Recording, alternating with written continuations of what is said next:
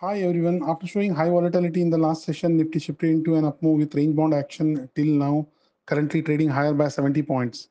Nifty opened today on an upside gap of 79 points, made an attempt to move up in the early part of the session. It later shifted into a narrow range movement from the highs, currently showing range bound action, and the opening upside gap remains unfilled. The advanced decline ratio has continued with positive note today and is currently at 14162 to 462 with neutral at 78. The overall market bet continued with positive trend, and the broad market index like mid cap 100 and small cap 100 of NSE's exchange are trading higher by 1.02% and 1.23% respectively. Sectorally, realty, media, metal sectors have moved up, while IT, automobile, and pharma sectors have slipped into minor decline as of now.